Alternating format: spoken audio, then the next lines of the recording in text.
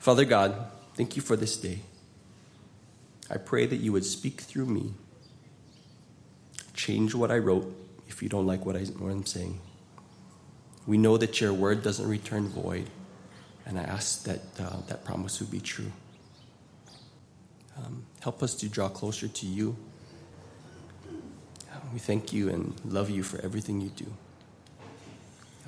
We just pray for traveling mercies for Rick and Kristen as they come back and forth. And again, we just be praying that it would be a fruitful trip for them. In Jesus' name we pray. Amen. Okay, so as you guys can probably tell, I'm a little bit nervous. The last time I spoke in front of the church was in San Diego, and they never invited me back. So we'll see how this goes. Let's get started. Okay, so any of you who has children or has watched somebody else's children know that taking care of them can be quite a task. It can be pretty tiring. Children, the way that God made them, they want to know everything. They want to touch everything. They want to do everything, right? And it sometimes seems like a endless battle, right? Don't touch that. Don't do that. Brush your teeth. Do your homework. Comb your hair. Don't talk to strangers, right? And you guys, as Christians, we know that we're their pastor, right? We're their school assistant for homework. We're their medical staff when they get hurt.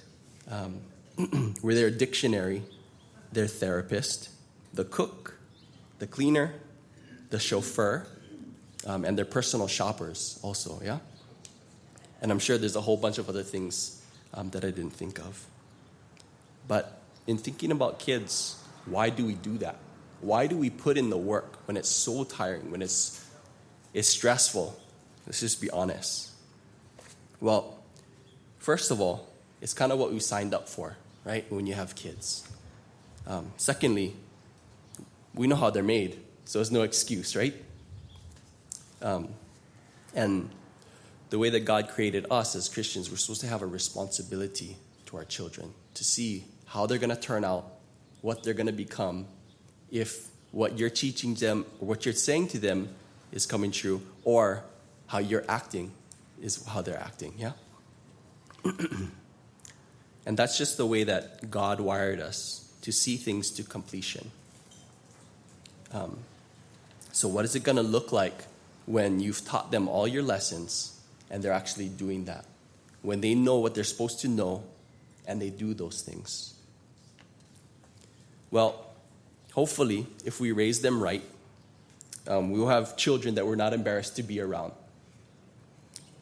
They might make it to adulthood, and they might turn into responsible adults who are able to figure their way out through this life, because it can be pretty tough out there. Hopefully, they won't struggle in the same ways that you might have, and they'll make better decisions than you did. And by the grace of God, hopefully they'll have a relationship with Jesus and encourage others to do so as well. When you don't have an outlook for their life, when you don't have a goal in mind, it can be pretty difficult. Every argument, every struggle can just be frustrating, can be really depressing, get you down. And just physically and mentally, you can just be worn out, right, from the constant battles. Because it's constant. Us parents know. And, sometimes you might be thinking, would it just be easier to give up, right? Well, we know, of course, it would be easier to give up. To just say, okay, I'm done. You kids, just do whatever you can do. And I'm going to live my life and you can live your life. But we don't do that, hopefully. Now, raising children is hard work for parents, but I'm not sure if you guys knew this, but grandparents don't have it easy either. 60% of grandparents actually take care of their children, give caregiving, yeah? So just when you thought the job was over, they put you back in, yeah? There's a saying that my wife and I like to say when we're raising the kids, and it's just kind of like it's a funny thing, and it's kind of usually trying to encourage ourselves, right? If you're exhausted at the end of the day, you had a good day, right? It just kind of sets you up to know that you're going to be exhausted, you're going to be tired, you're going to get weary even. But you got to still do what you got to do. Well, if any of you are familiar with the book of Galatians, we know, or you would know, that Paul was putting in a lot of work with his spiritual children. Now, when I say spiritual children, I mean the people who were converted under Paul, right? Paul came and gave them the message. They accepted Jesus, and now they were considered his spiritual children. And for those of you who have spoken to somebody about Jesus and they've given over their life, they are your spiritual children. So just keep it in mind, you just gave yourself more work. Okay? But yeah, we have a responsibility to our spiritual children, just as our normal children. Now, Paul had originally set up the Galatians church and was now writing to them again in this letter because there was some weird stuff going on. There was false teachers coming in and distorting the gospel that Paul shared with them. Mainly, it revolved around circumcision. The false teachers were saying, you have to be circumcised to follow Jesus, to be a Christian. And we know that that's not true. Yeah?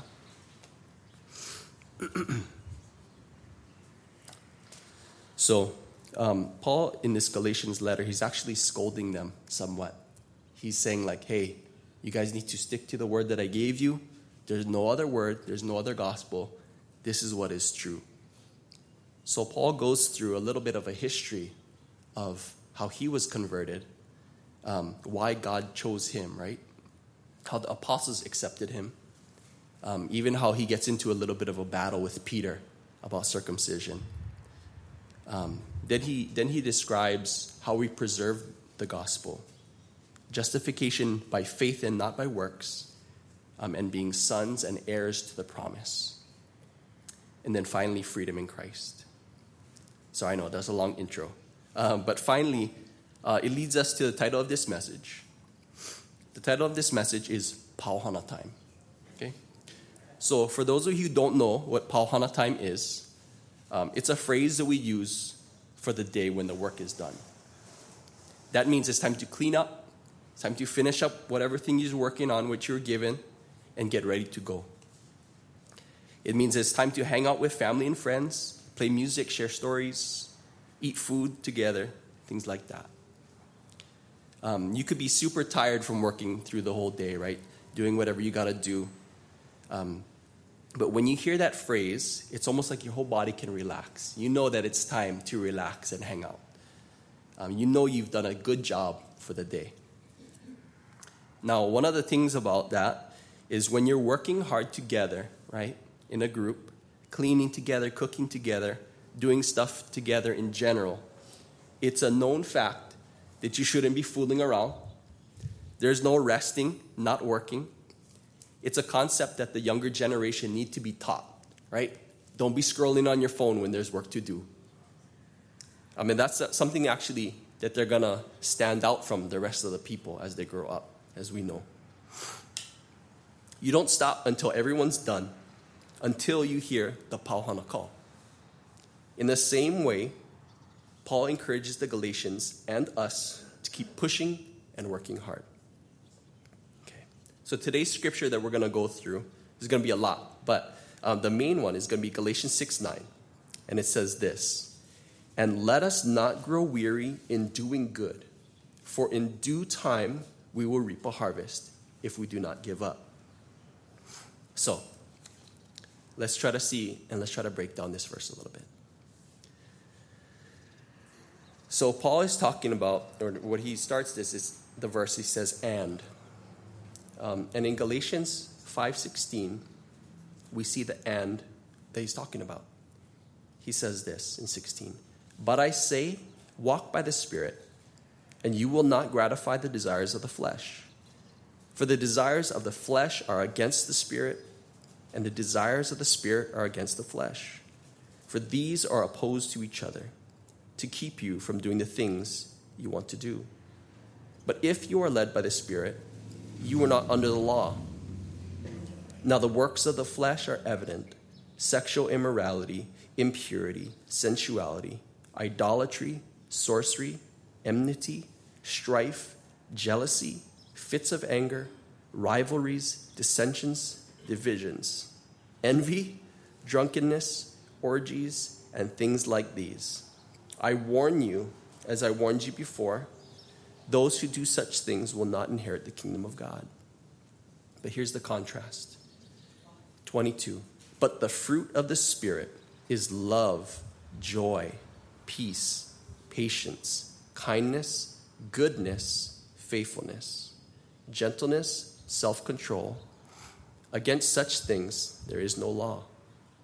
And those who belong to Christ Jesus have crucified the flesh with its passions and desires. If we live by the Spirit, let us also keep in step with the Spirit. Let us not become conceited, provoking one another, envying one another.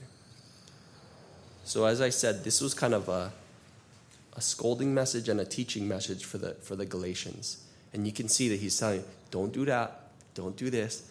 But then he gives the do this, right?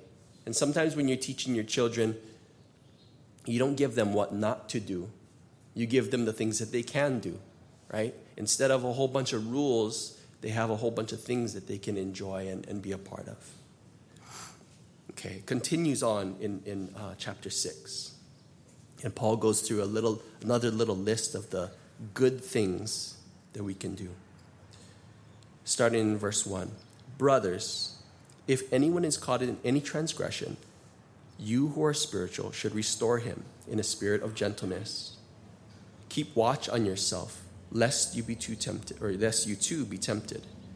Bear one another's burdens, and so fulfill the law of Christ. For if anyone thinks he is something when he is nothing, he deceives himself. But let each one test his own work. Then his reason to boast will be in himself alone and not in his neighbor. For each one will have to bear his own load. Verse 5. Let the one who is taught the word, 6. Let the one who is taught the word share all good things with the one who teaches. Do not be deceived. God is not mocked. For whatever one sows, that he will also reap.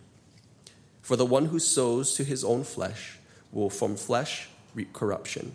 But the one who sows to the Spirit will from the Spirit reap eternal life. Now, that list, and we'll go over it real quickly, is restore transgressors gently. Now, I don't know about you guys, but I'm not so good about restoring gently. I'm more of the quick, like, hey, what you doing? Stop that, right?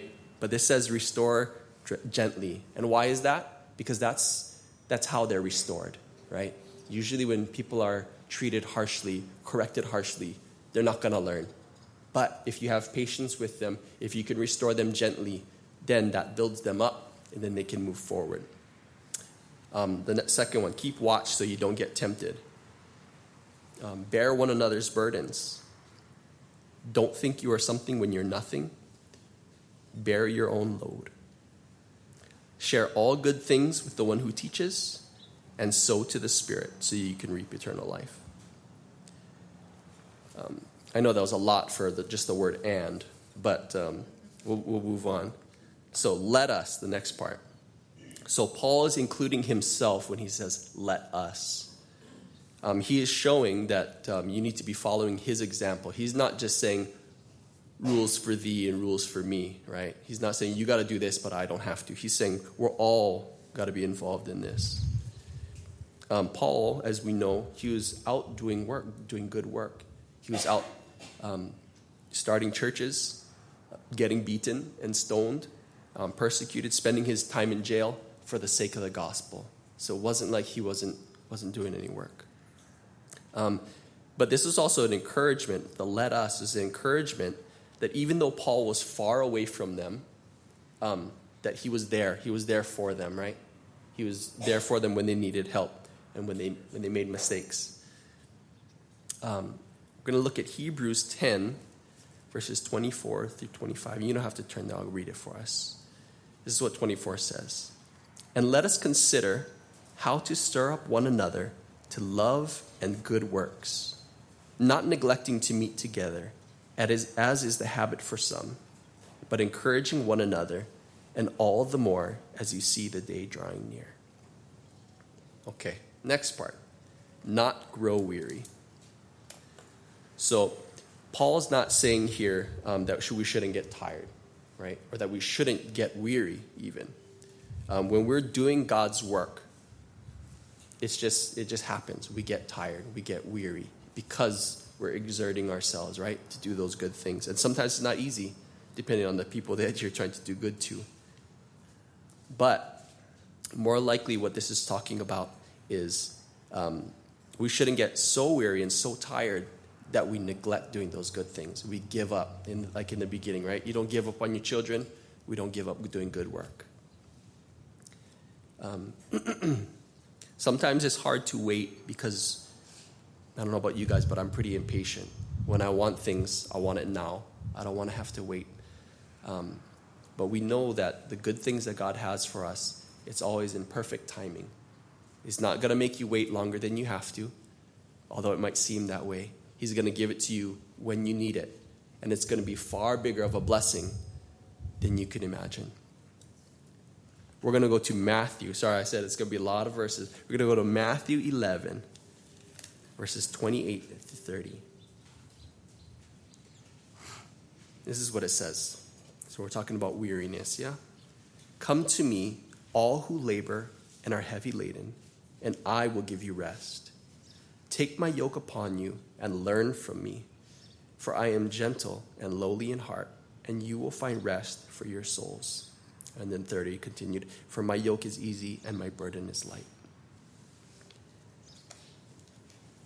The next one is 2 Corinthians 4:17.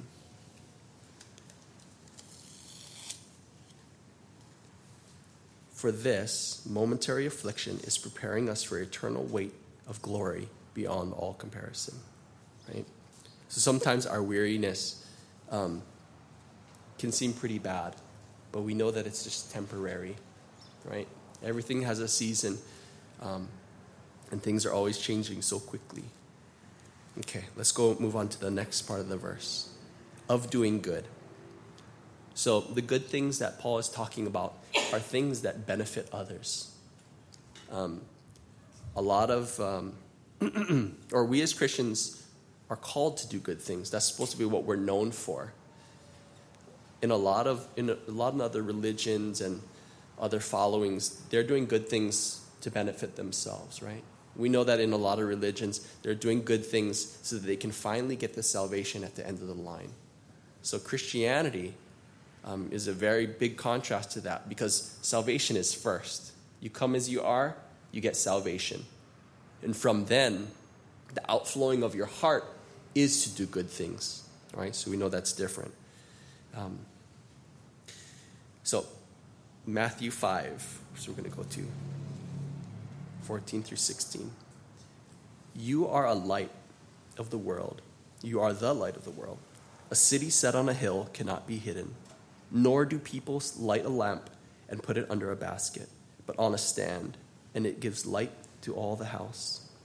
In the same way, let your light shine before others, so that they may see your good works and give glory to your Father who is in heaven. Now, I'm not sure if any of you have thought of this before, but we were growing up, we were always told, watch how you're acting around others, right? To be conscious of that, because you never know who's going to be seeing you. Usually it was actually for cracks, but you never knew which auntie or uncle was watching you, who they knew, if they knew your parents or what. But in a different way, if we look at it, we need to be this light in the world. We need to be showing how good God is. So if you're out there in the world and you're acting just like the world, then what is it all for, right? Okay. For in due season, the next part.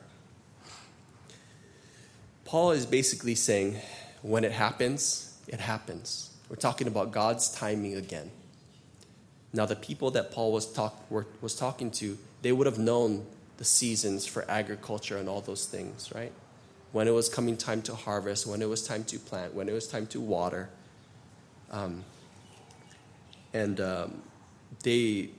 They would have just understood that sometimes it takes time, right?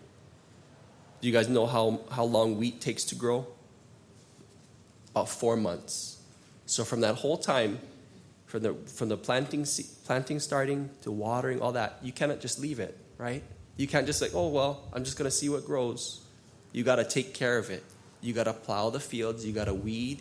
You got to take care of pests. You got to be wary of all those things. Let's turn to Ecclesiastes 3. And I'm going to read this for you. For everything there is a season, and a time for every matter under the sun, or under heaven. A time to be born, and a time to die. A time to plant, and a time to pluck up what is planted. A time to kill, and a time to heal. A time to break down, and a time to build up. A time to weep, and a time to laugh. A time to mourn, and a time to dance. A time to cast away stones, and a time to gather stones together. A time to embrace, and a time to refrain from embracing. A time to seek, and a time to lose. A time to keep, and a time to cast away. A time to tear, and a time to sow. A time to keep silence, and a time to speak. A time to love, and a time to hate. A time for war, and a time for peace. What gain, verse 9, what gain has the worker from his toil? I have seen business that God has given to the children of man to be busy with. He has made everything beautiful in its time. Also, he has put eternity into man's heart. Yet, so he cannot find out what God has done from the beginning to the end. I perceive that there is nothing better for them than to be joyful and do good as long as they live. Also, that everyone should eat and drink and take pleasure in all his toil. This is God's gift to men. Okay. So, next part. We will reap. Again, these people would have understood what it meant to be in agriculture. That was their livelihood. And they knew that they weren't just going to get to reap without putting in the work. But Paul is contrasting that here because he's saying if you put in the good work, you're going to reap eternal life. In agriculture, you can do all you want, but if nature doesn't cooperate with you, things go wrong. You're not going to get to harvest. But Paul is saying you will harvest if you're sowing to the Spirit. It's a guarantee.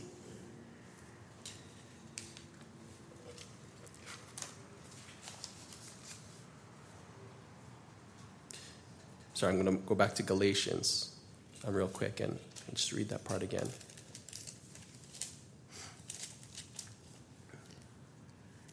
For the one who sows to his own flesh will from the flesh reap corruption, but the one who sows to the Spirit will from the Spirit reap eternal life.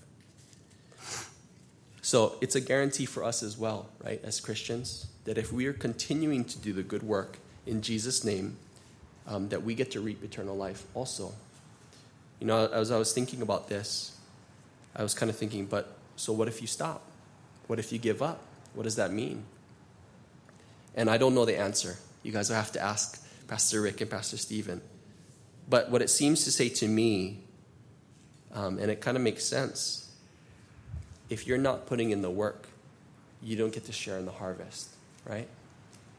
I'm not sure if you guys have read The Red Little Chicken to your children, or The Little Red Hen, right?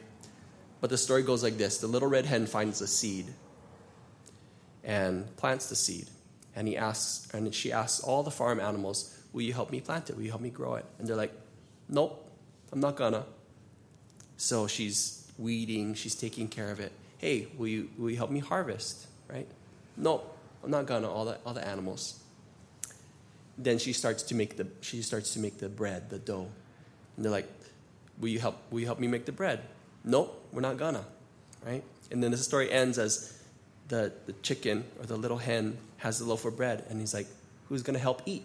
And all the animals are like, yeah, we're going to help eat. And she says, nope, you're not gonna, right? So, if we do not give up, is the final part. this is pretty easy to think about. If we stop doing good, we won't get to share in the rewards. Colossians 3:23 and 24 says, "Whatever you do, work heartily, as for the Lord and not for men, knowing that from the Lord you will receive the inheritance as your reward. You are serving the Lord Christ." So, what's the point of all this? Well, it's not Pau Hana time yet, right? There's still work to do. So this is just a cautionary tale. I have a friend who's in the Navy who will remain nameless, but he had a pretty important job while he was on the ship. His job was to watch these big screens, and he would watch incoming artifacts and things. They would end up as blips and beeps on this screen. And what he had to determine is whether there were attacks on the ship. And I think they're near Saudi Arabia or something. But, a lot of Navy men, they live pretty hard and fast lives. And he's the same. And he had happened to get pretty drunk the night before.